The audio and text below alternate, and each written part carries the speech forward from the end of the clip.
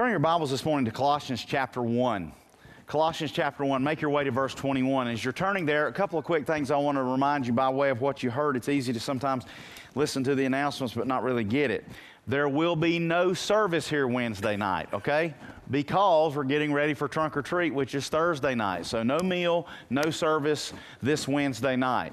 I also want to let the men know that we still could use some help as waiters for the Festival of Tables. This is, our ladies have this neat event on Saturday evening, November the 16th, have a special guest speaker, have a wonderful meal, but we the men have the opportunity to wait on them as the wait staff.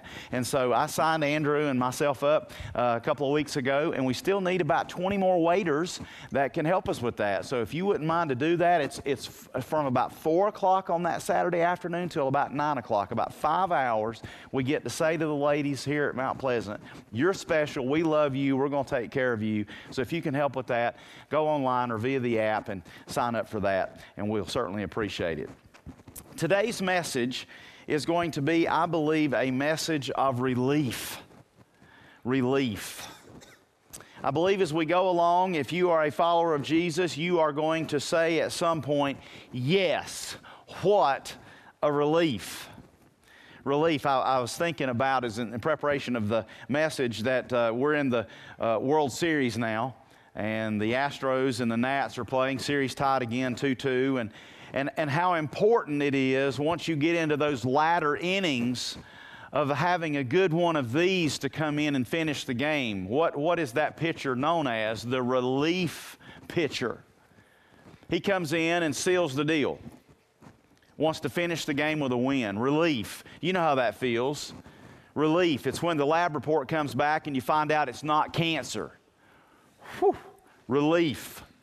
It's when, young person, you know how this goes. Maybe you hadn't totally studied for that test like you needed to, and the teacher hands it back and you passed. Whew! Relief. Maybe it's wintertime and you weren't paying attention and hit a patch of black ice and started spinning around, and you were out of control. But all of a sudden the car ends up pointed back in the right direction. You've hit nothing. Everybody's safe. Whew. Relief. It's a beautiful thing. Relief. Today, I believe we're going to see the greatest relief that the human heart and the human soul can ever experience. And that is the fact that we can be reconciled back to God.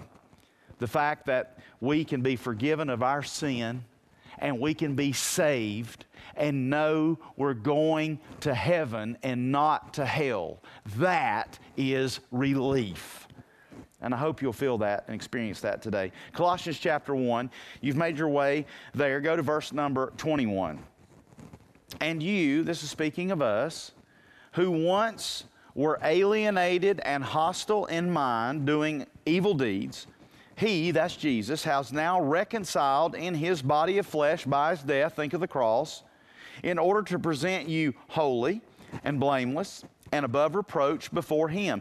If indeed you continue in the faith, stable and steadfast, not shifting from the hope of the gospel that you heard, which has been proclaimed in all creation under heaven, and of which I, Paul, became a minister. The title of this morning's message is How to Come to God. And that title can really be shortened and summed up in one word: reconciliation. To come to God, we must have a way to get to God, but we have a problem.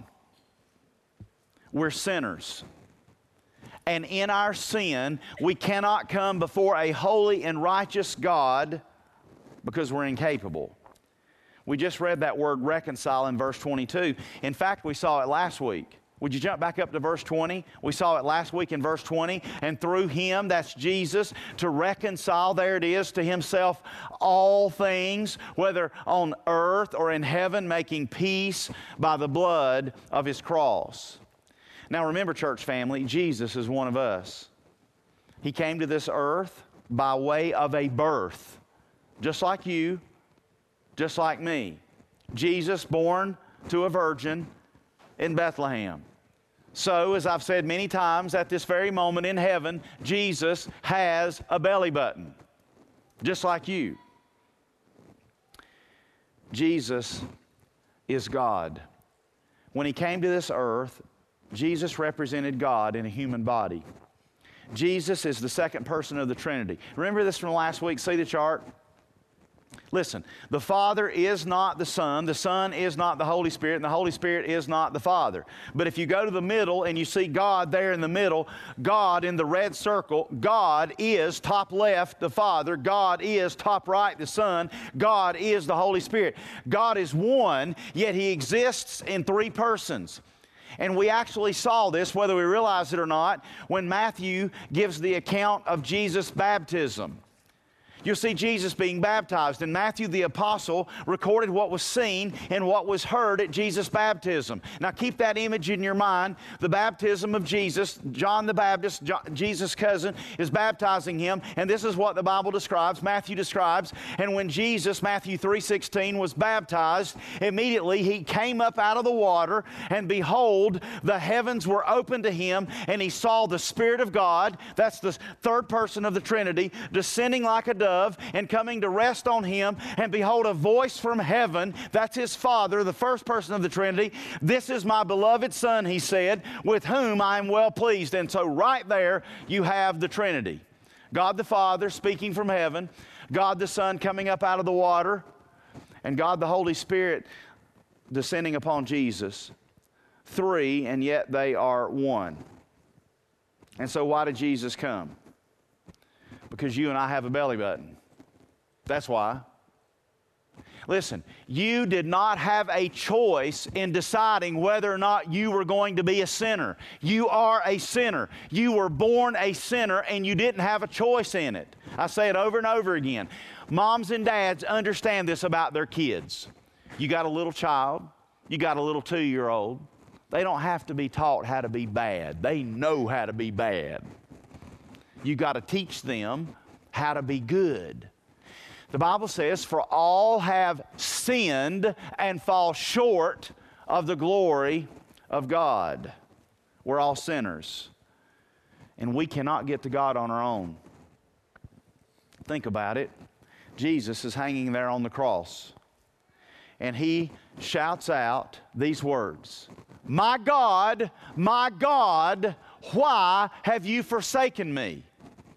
What happened at that moment in heaven? Jesus is on the cross. God is in heaven. Jesus is crying out, why have you forsaken me? What did God do? He turned His back on His Son. Why? Why would He do that? Sin.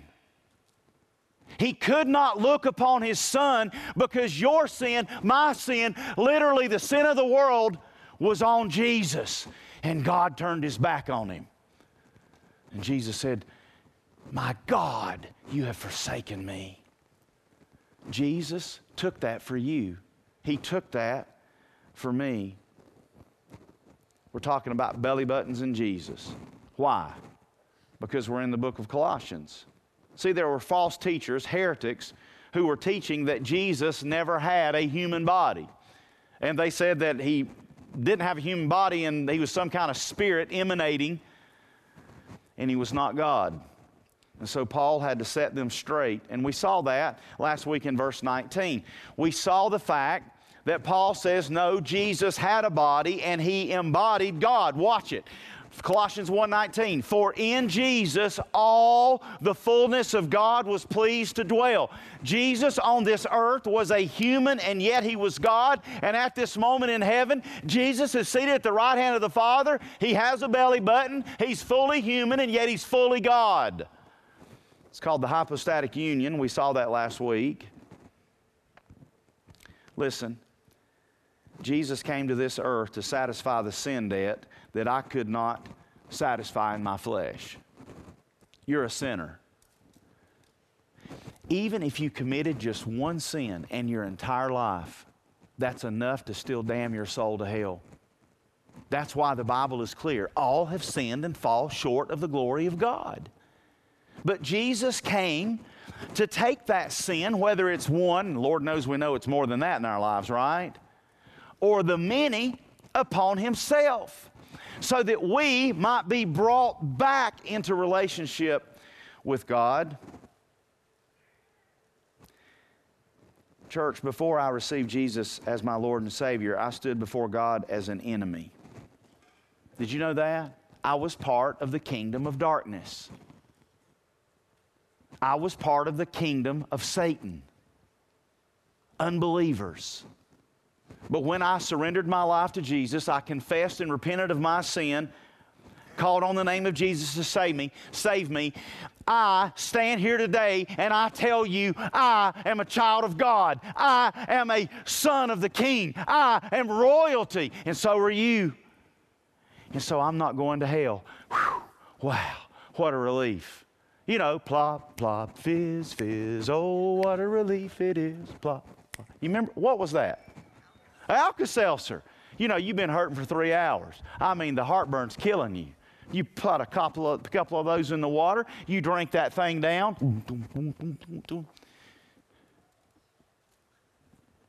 Wait for it.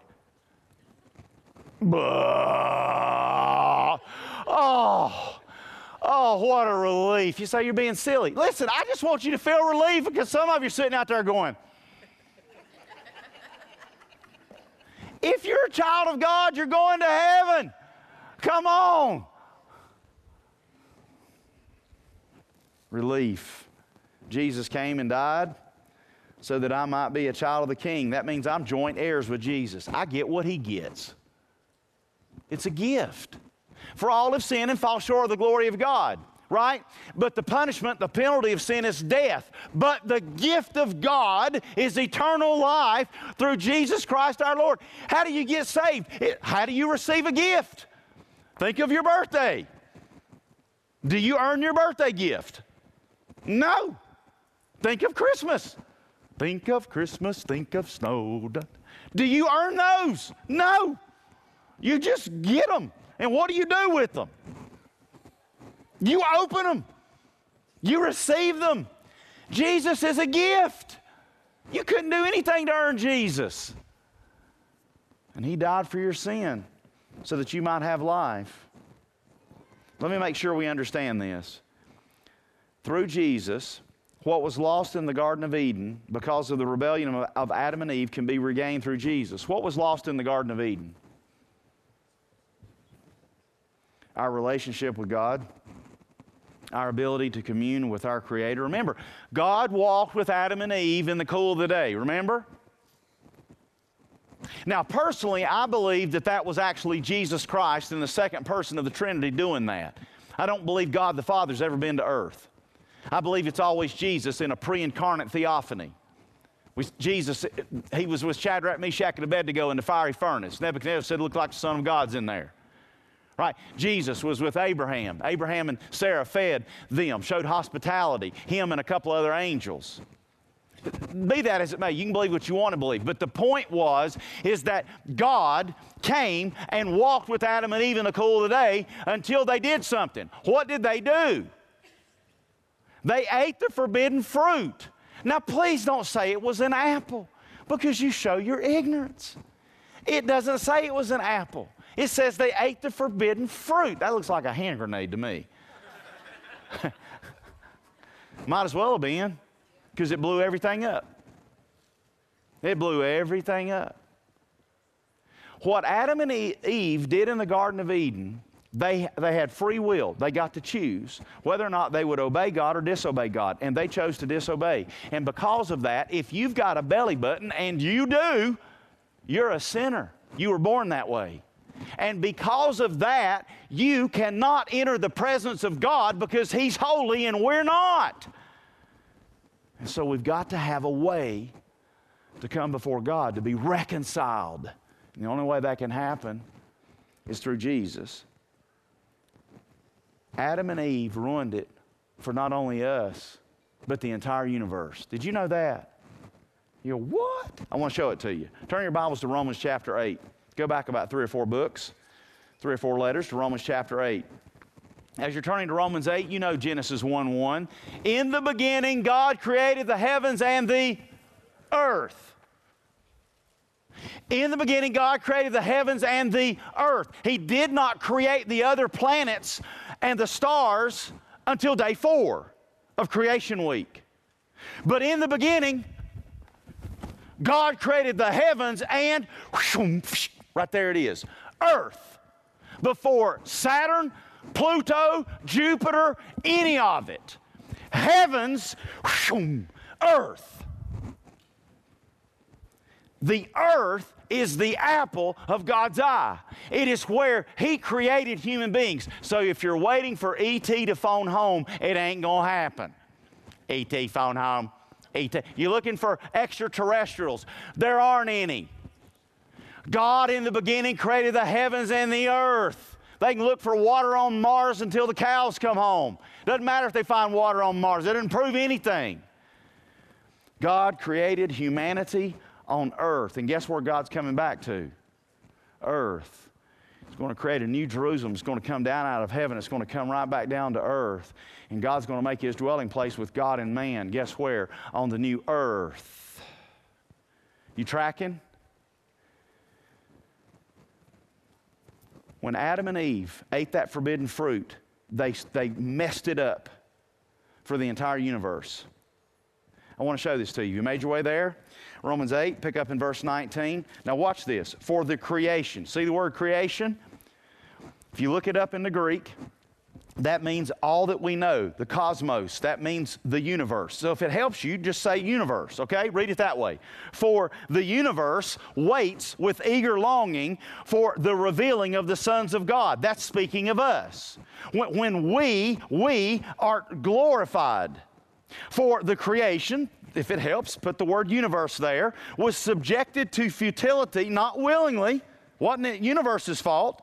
But because of Him, that's mankind who subjected it, in hope that the creation itself will be set free. Break every chain from the bondage to corruption and obtain the freedom of the glory of the children of God. It's almost anthropomorphically like the universe wants to experience what we're experiencing as children of God. Verse 22, for we know that the whole creation, the whole universe has been groaning together in the pains of childbirth until now. And not only the universe, but we ourselves who have the first fruits of the Spirit, we groan inwardly as we wait eagerly for adoption as sons, the redemption of our bodies. The entire universe is breaking down. You remember we talked about this star last week? Remember Betelgeuse? I love saying that. Betelgeuse. That's how you pronounce that star's name. 880 quadrillion miles from here. Quadrillion is what you get after trillion. That's mind-boggling. Betelgeuse is dying. So is the sun. So is the earth. So are all the planets and the stars. Why? Because they are part of the whole creation of verse 22, and that means they are cursed just like we are. Listen, the entire universe is living under the curse of Adam and Eve. We are all groaning under the weight of sin. But it's not always going to be this way. Whew, that's great. Because one day all of creation will be set free from the bondage of sin. What a relief. I want you to think about this with me. I want you to think about what's going to happen to this earth. I want you to think about this whole idea of sin, being alienated, separated from God. And the way I want you to see that is by way of future prophecy. Turn in your Bibles to the book of the Revelation. Book of the Revelation. Please don't ever say it's the Revelations. Turn to the book of the Revelations. No, it's not. It's one revelation. The revealing of whom? Jesus Christ is King of Kings and Lord of Lords. The book of the Revelation is all about revealing and unveiling the fact that Jesus Christ is the King of the universe. You got that in your head? You're going to Revelation chapter 6. Now, as you're turning, we're going to be talking about judgment. Because what we're going to see are judgments. See, when Jesus came to this earth the first time, He came as a lamb, died on the cross, slaughtered. When He comes the second time, He's coming as the Lion of Judah. He's coming in power.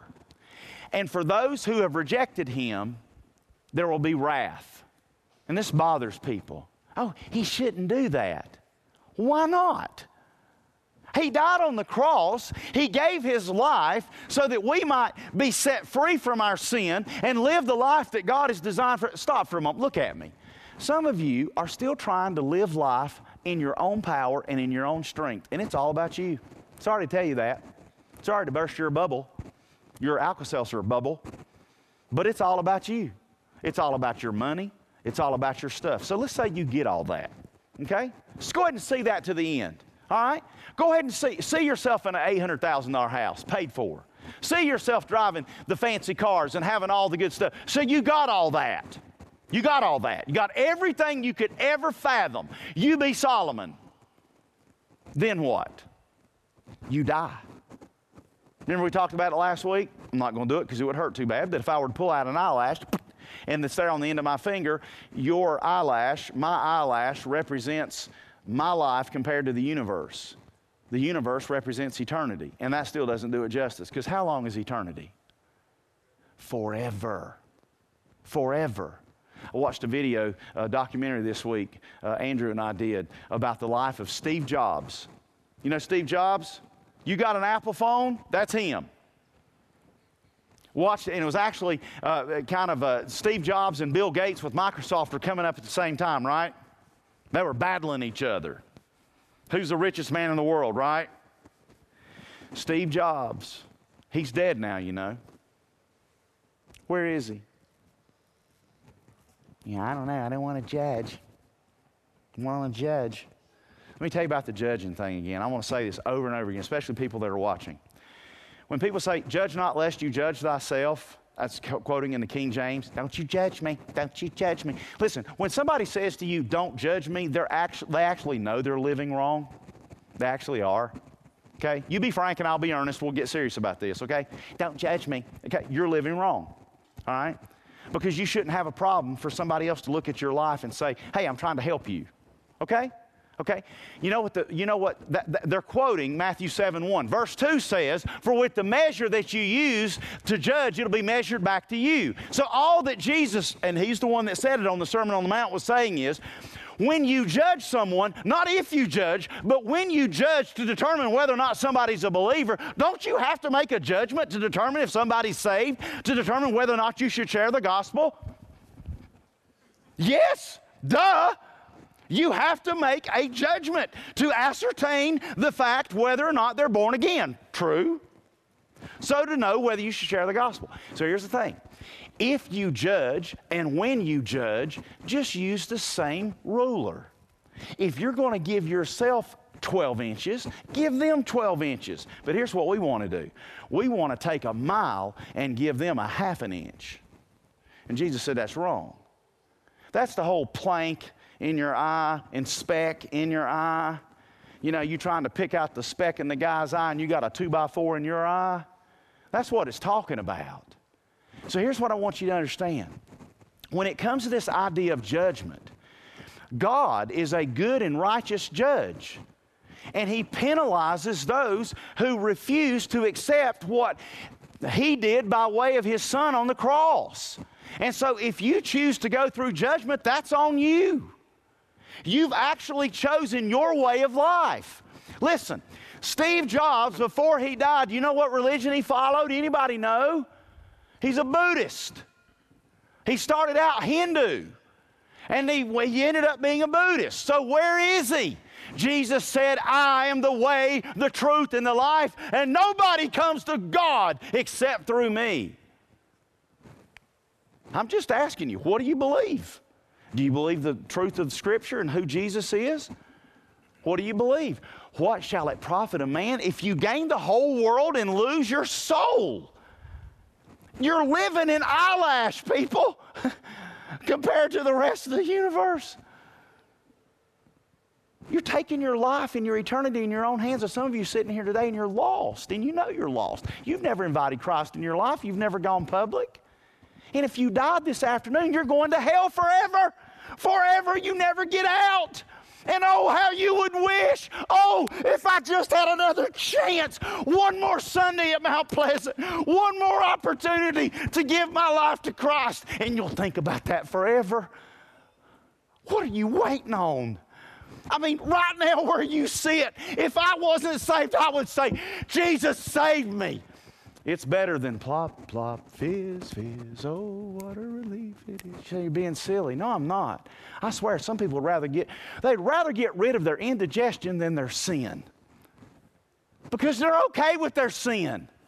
They're okay with their life. And Satan has blinded you and convinced you that somehow if you can just wait long enough, maybe one day you'll give it up. Maybe one day you'll truly follow Jesus. And Jesus is looking over the balcony of heaven and going, wow, my plan is a whole lot better than that deal you're doing right now. I really have a better plan than that. See his hands?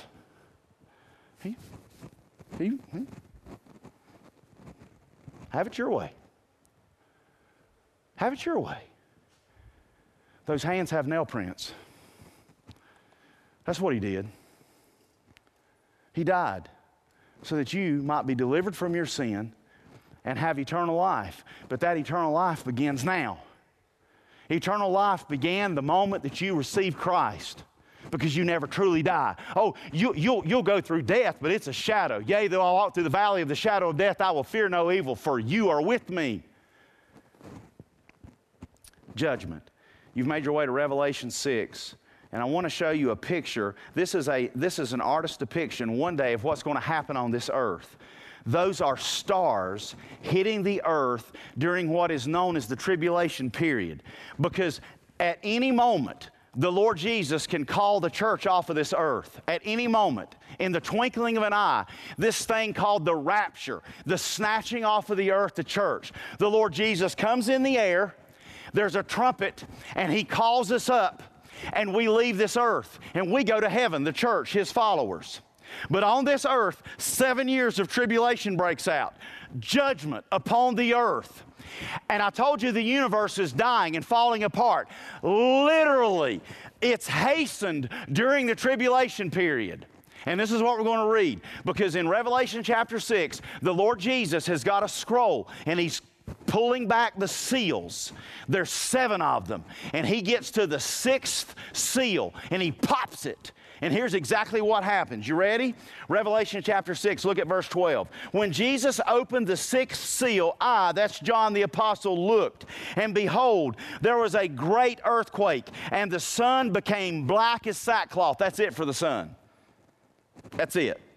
The full moon became like blood, and watch it, the stars of the sky fell to the earth as the fig tree sheds its winter fruit when shaken by a gale. Did you hear the wind this morning about 6 o'clock? Verse 14, the sky vanished like a scroll that is being rolled up. The sky be rolled back as a scroll. What is that song? It is well with my soul. One day the sky is going to roll back like a scroll. Can you imagine that? Now watch this. Every mountain, how many mountains? Every mountain and island was removed from its place. You talk about tumult. Not since the great flood of Noah's day has this earth been shaken like this. Verse 15, then the kings of the earth and the great ones and the generals and the rich and the powerful and everyone slave and free, that's everybody. They hid themselves in the caves among the rocks of the mountains, calling to the mountains and rocks, fall on us and hide us from the face of Him who is seated on the throne and from the wrath of the Lamb. Who is that? Who is the Lamb? Jesus. For the great day, of there. Don't miss the word there. That's the Holy Spirit, the Son, and the Father has come, and who can stand that? Sounds bad, doesn't it? That's what sin does, people. Sin is going to bring judgment, even to this earth. Sin wrecks the universe and it wrecks lives. But at the end of all these judgments, you know Jesus is coming back. Did you know that? At the end of the tribulation period, that 7 years, Jesus comes back at the end of the Battle of Armageddon. And what's He going to do? He's going to keep His promise to the nation of Israel. And what was that? That He would rule and reign from the throne of David, from the city of Jerusalem, for how long? Anybody know? 1,000 years. It's called the millennial reign. You can read all about it in Revelation chapter 19, or Revelation chapter 20. The 1,000-year millennial reign. And it's during the millennial reign that Jesus begins the process of reversing the curse. This is a phenomenal thing. And I want you to be able to see this, but in order to see it, I want to take you to the prophecy of what the earth is going to be like during that 1,000 years. Did you know we have prophecy about what it's going to be like? Turn with me to Isaiah chapter 11. I know I'm having you turn a lot, but you can do it. Isaiah 11. Do you bring your Bibles? I mean, do you go to algebra class without your book? Come on, man. Come on, lady. Come on, bring your Bible. You say, well, you put it on the screen. I get that. But there's something about having it in your hand. Because you might actually could take some notes. You might actually could write something down. Think about that. Huh, I'm actually here to learn something. Yes, it's a cool thing. Isaiah chapter 11. This is a description of the millennial kingdom.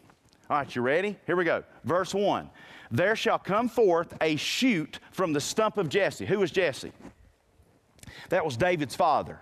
Right? This is a prophecy about Jesus. Jesus being born from the family of David. Remember, Joseph and Mary had to go to Bethlehem, the city of David, right? And a branch from his roots shall bear fruit. Verse 2, and the Spirit of the Lord. Now, this is during the millennial kingdom. The Spirit of the Lord shall rest upon Jesus. Jesus will have the spirit of wisdom and all understanding. He'll have the spirit of counsel and might. Jesus during the millennial kingdom will have the spirit of knowledge and the fear of the Lord. And his delight shall be in the fear of the Lord. Jesus shall not judge by what his eyes see or decide disputes by what his ears hear, because he already knows everything. We lie all the time. Jesus doesn't have to see any evidence. And during the millennial kingdom, there will be people who will be living through that, and Jesus already knows. He will be the judge. But with righteousness he will judge the poor, verse 4, and decide with equity for the meek of the earth. And he shall strike the earth with the rod of his mouth and with the breath of his lips, and he shall kill the wicked. Righteousness, verse 5, shall be the belt of his waist, and faithfulness the belt of his loins. Now watch verse 6, and see if you kind of have an idea of when this happened before. Verse 6, the wolf shall dwell with the lamb, and the leopard shall lie down with the young goat, and the calf and the lion and the fattened calf together, and a little child shall lead them. What is that? You put a wolf and a lamb together today, what's the wolf going to do to the lamb? Oh, what big eyes you have. You know, Little Red Riding Hood and the big bad wolf. When did this ever happen? That the wolf and the lamb could be together and not devour each other? Garden of Eden. You remember Adam and Eve? They named the animals. You remember? And they were not afraid of the animals. When did the fear and dread of man come upon the animals? Genesis chapter 9, when they got off the ark. Because if there'd been fear and dread of the animals on the ark, it'd been kind of a messy, buddy place on the ark, wouldn't it? The animals didn't hurt one another. They didn't hurt each other in the Garden of Eden. And did you catch that part? The little child shall lead them. Look at verse 7. The cow and the bear shall graze, their young shall lie down together, and the lion shall eat straw like the ox. What does a lion eat? Anything it wants. In the animal kingdom, who is king? The lion. The lion is a carnivore. They eat meat. What did they eat in the garden? Grass. Green grass. So did the dinosaurs. So did the bears. Lions, tigers, bears. They all ate grass. That was exactly how it was intended from the beginning until the earth was destroyed by a flood. What's happening here in the millennial kingdom? We're seeing the reversal of the curse beginning. Watch what else happens. Verse 8, the nursing child shall play, what? Over the hole of the cobra. You're kidding me. And the weaned child shall put his hand on the adder's den. Play with around the snake's den, and they shall not be hurt or destroyed in all my holy mountain, for the earth shall be full of the knowledge of Jesus, just as the waters cover the sea. That's the millennial kingdom. And in that day, the root of Jesse, who shall stand as a signal for the peoples, of him, Jesus, shall the nations inquire, and his resting place shall be glorious. The millennial kingdom. The reversal of the curse has begun. You know, church, one day there will be a new heaven and a new earth and a new Jerusalem, and we will be fully reconciled to God. We will finally be on the other side. You know how we say, well, we'll understand it all better in the by and by. Everything will be better on the other side. Well, one day on the new earth, the other side will have become this side. When we're with Jesus and all things are made new. Whew, what a relief. And you know what is more? Jesus is going to present us as His bride without spot, stain, wrinkle, or blemish. Go back to Colossians 1. See this now. You say, what is the point of all this? Here's the point. We've been alienated from God because of sin, and sin destroys even the entire universe. And it was never God's design for that. God never designed. Listen, if Adam and Eve had never sinned, they would have never died. God would have just come back and forth from heaven to earth and been with us. Colossians 1:21, and you who once were alienated and hostile in mind, doing evil deeds, He has now reconciled in His body of flesh by His death in order to present you holy and blameless and above reproach before Him. Notice how he said there, in the body. Paul said in the body because, see, these heretics were disputing the fact that Jesus was born as a human being. Right there he says He was. Jesus came to this earth because of sin, to make things right. And if you believe on Him, then one day you will stand before God holy, blameless, and above reproach. God does not want us to walk in sin. Are you walking in sin? Are you living in sin right now? Whatever that is, you've placed above God. That's your God. And it can even be something good. It can be some hobby or some talent that you have. God gave that to you for Him, for His glory. Use that for His glory. One day we'll stand before God, those that know Him by way of His Son Jesus, cleansed forever. All chains broken. What a relief. That's Romans 5, verse 1. I want you to see this. Don't turn there, just listen to it. Romans 5:1. Therefore, since we have been justified by faith, stop there for a moment. Justified. What does it mean to be justified in Christ? Look at the word. Justified. Just as if I'd never sinned. You want to know what it means to be justified in Christ? It's just as if I'd never sinned. When I receive Christ by faith, He cleanses me, and it's just as if I'd never sinned. That's what it means to be justified.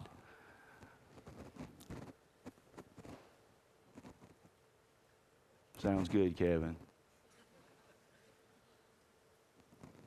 Y'all want to go eat?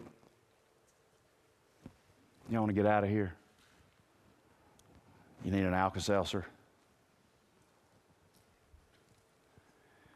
Do you remember what it felt like to be saved? Were you relieved? You remember what it felt like to know that you've been born again? For so many of us, we've forgotten. We're just more happy about other things.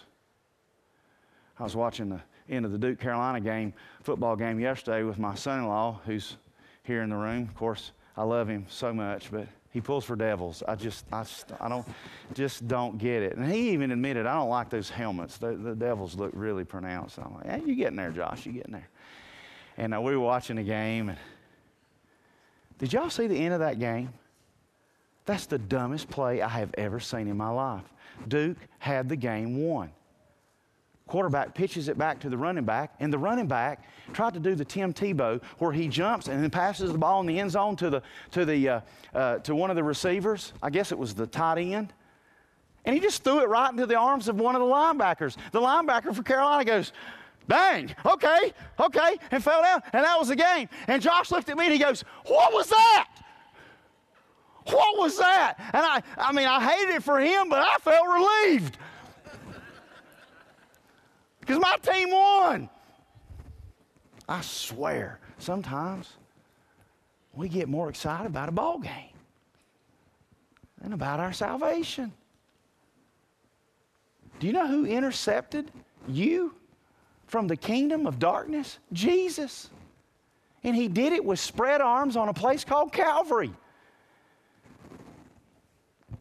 Watch it now. Romans 5, verse 1. Therefore, since we have been justified by faith, we have peace with God through our Lord Jesus Christ. Through Jesus, we have also obtained access by faith into this grace in which we stand. That means we can live today, and we rejoice in hope of the glory of God. That's our future glorification in heaven. That means you've got enough grace right now in Christ to live today, and then you'll have enough grace tomorrow to live tomorrow. Aren't you glad that Jesus didn't look to us to clean ourselves up and scrub our faces and take a bath before He agreed to send His Son to die for us?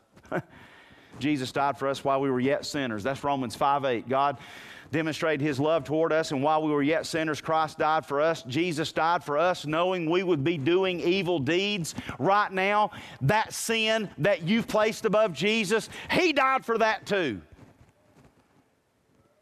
No one can ever say, well, I'm lost because God didn't do enough for me. No, that's wrong. God did everything for you. He sent His Son for you. He watched His Son slaughtered for you. He turned His back on His Son for you. What more do you want Him to do? No, people remain lost because they want to remain lost, because they would rather have their sin than Jesus. That's it. So, live your eyelash and do it your way. Okay? Get all you can while you can, put it in a can and spin it before you kick the can. That's the American dream, by the way. Get all you can while you can, put it in a can and spin it before you kick the can. It's all about me. How much I can get. How much material possessions I can have. The more I get, the more you get, the more you want. If I gave you $100, you'd go, man, it'd be nice if you'd give me $200. You understand what I'm saying? Grandma gives you 50. You're like, where's the bin? Come on now. Come on, Mama. Come off the hip now. Where's old Benjamin? We always want more. Do we not? Are you a Christian? Are you a follower of Jesus? How can you tell? You'll continue in the faith. Watch verse 23. Colossians 1:23. If indeed, you want to know how you're a Christian? If you're a Christian, if indeed you continue in the faith, stable and steadfast, not shifting from the hope of the gospel that you heard, which has been proclaimed in all creation under heaven, of which I, Paul, became a minister. Church, this is called the doctrine of the perseverance of the saints. It means you and I will continue in the faith. Now, this doesn't mean that you won't ever sin again. Of course, that's not true. But it does mean that you'll run through the tape, like my example I've shown you several times. That's Worknesh Degafa from Ethiopia. She won the Boston Marathon back last spring. Do you think she was relieved when she ran through the tape after 26 miles? Oh, yeah. Yeah.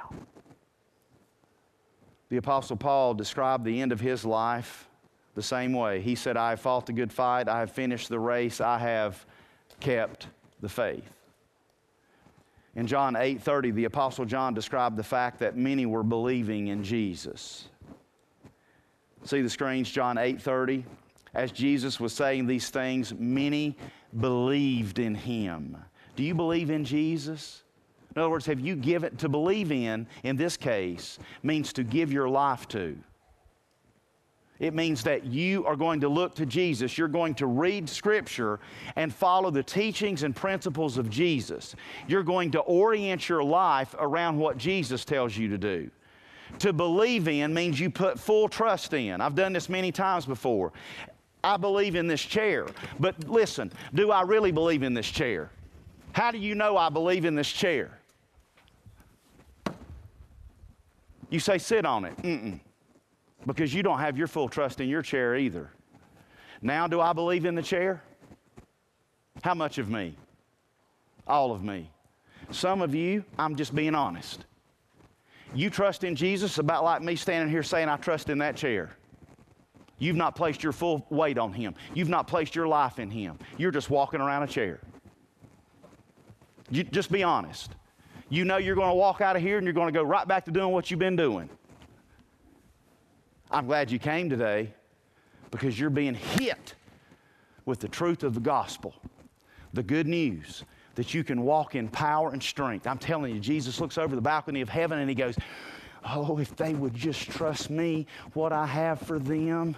It doesn't mean you're going to be rich. I'm not talking about money. When you hear me say, oh, what I have for them, you're thinking about some prosperity gospel preacher. I'm not talking about that. You might get poorer. It might actually help you to get poorer.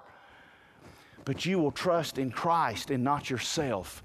And you will lay your head on your pillow at night, and there'll be a peace that passes all understanding, Philippians 4:6, that will guard your heart and mind. And some of you've got a lot of money, but you ain't got any peace. Pardon the poor grammar.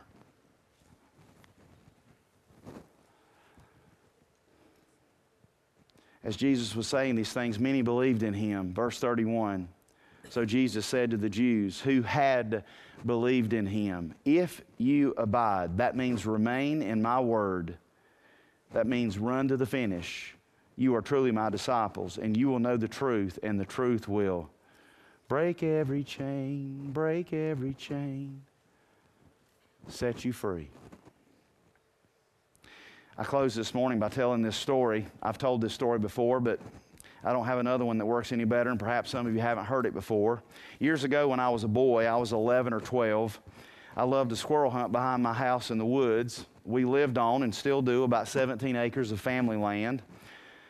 One evening I went hunting, and I knew not to go deep into the woods, but I got chasing a squirrel. And the next thing you know, I was like, oh my goodness. Has that ever happened to you? I absolutely was totally lost. I had no idea where I was. I was so far, I had never been that far back in the woods. I didn't know which way to go. And it was getting dark. I was absolutely petrified. Well, not only was it getting dark, it was getting cold. And dumb me, I hadn't put on a coat either. I'm not the sharpest knife in the drawer. I started shivering, I started crying, and I started praying. I was hunting with a double-barrel 16-gauge shotgun.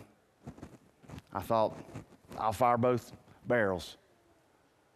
Bang, front trigger, bang, back trigger. And I began to holler. And I hollered and hollered until I had no voice left. And nobody came. I knew enough from what my dad had taught me that if you ever get lost in the woods, I remember him saying, son, if you ever get lost in the woods, stop moving. Just be still. Because if you keep moving, you might just wander farther off in the woods and it'll make it harder to find you. I could hear him saying in my mind, stay put, son. So I sat down against a tree. I pulled my knees up to my chest to keep me warmer, and I waited. And I waited for what seemed like the hours. It was probably more like 45 minutes. But it was almost pitch dark. And then I heard a voice. Kevin! Kevin! Church, what do you think I felt? One word might describe it. Relief! Oh my goodness! Daddy! Daddy! And then I thought, oh Lord, I'm in trouble. Oh. I'm like, Daddy, are you going to spank me? He goes, son, what you've been through, you've experienced enough. He said, I don't think this will ever be a problem again. Believe me, it was never an issue again. We came out of those woods, and by the time we came out of the woods, it was dark. But we came down the hill, and there was our house. And I could see inside the kitchen window, Mama was fixing supper. And I was overwhelmed by relief. I'm walking with my dad, coming home. See, think of it this way. Those woods, that's the woods of your sin. That's the kingdom of darkness. And your heavenly Father sent Jesus, and He is looking for you. And He is calling out your name. He's calling out your name. Just listen for Him. Listen for Him. Your life is an eyelash, people. Listen, He's got a plan for you. He's designed your life for His glory. and there's joy in that, that's better than what you're trying to live right now, I promise you. Take it by way of testimony. I implore you today to find this relief that you can only find in Christ. I want to ask you to bow with me. Would you do that? I've asked Pastor Brad to come, and he's going to play what we were singing earlier, that song, Break Every Chain. And as we sit here in the quietness of this moment, I just want you to be still. You say, do I have to close my eyes? I couldn't care less. I just want you to think for a second. Do you know Jesus? Are you born again? That's the most important question that you'll ever answer. Receive Him by faith. Let Him take you from the woods of sin into freedom, to a table set for you. Maybe you're here today and you prayed some prayer way back when, but you know in your heart that you're not living for Him. And right where you sit, you need to decide right now, am I going to live for Jesus or not? Just be honest. It's just you and the Lord. What are you living for? What is it that you're trying to have in your life to satisfy you? Joy comes in Christ, not the stuff of this earth. Maybe you're here today and you're in a situation where you yourself need to come to the place where you recognize that Jesus is your only hope.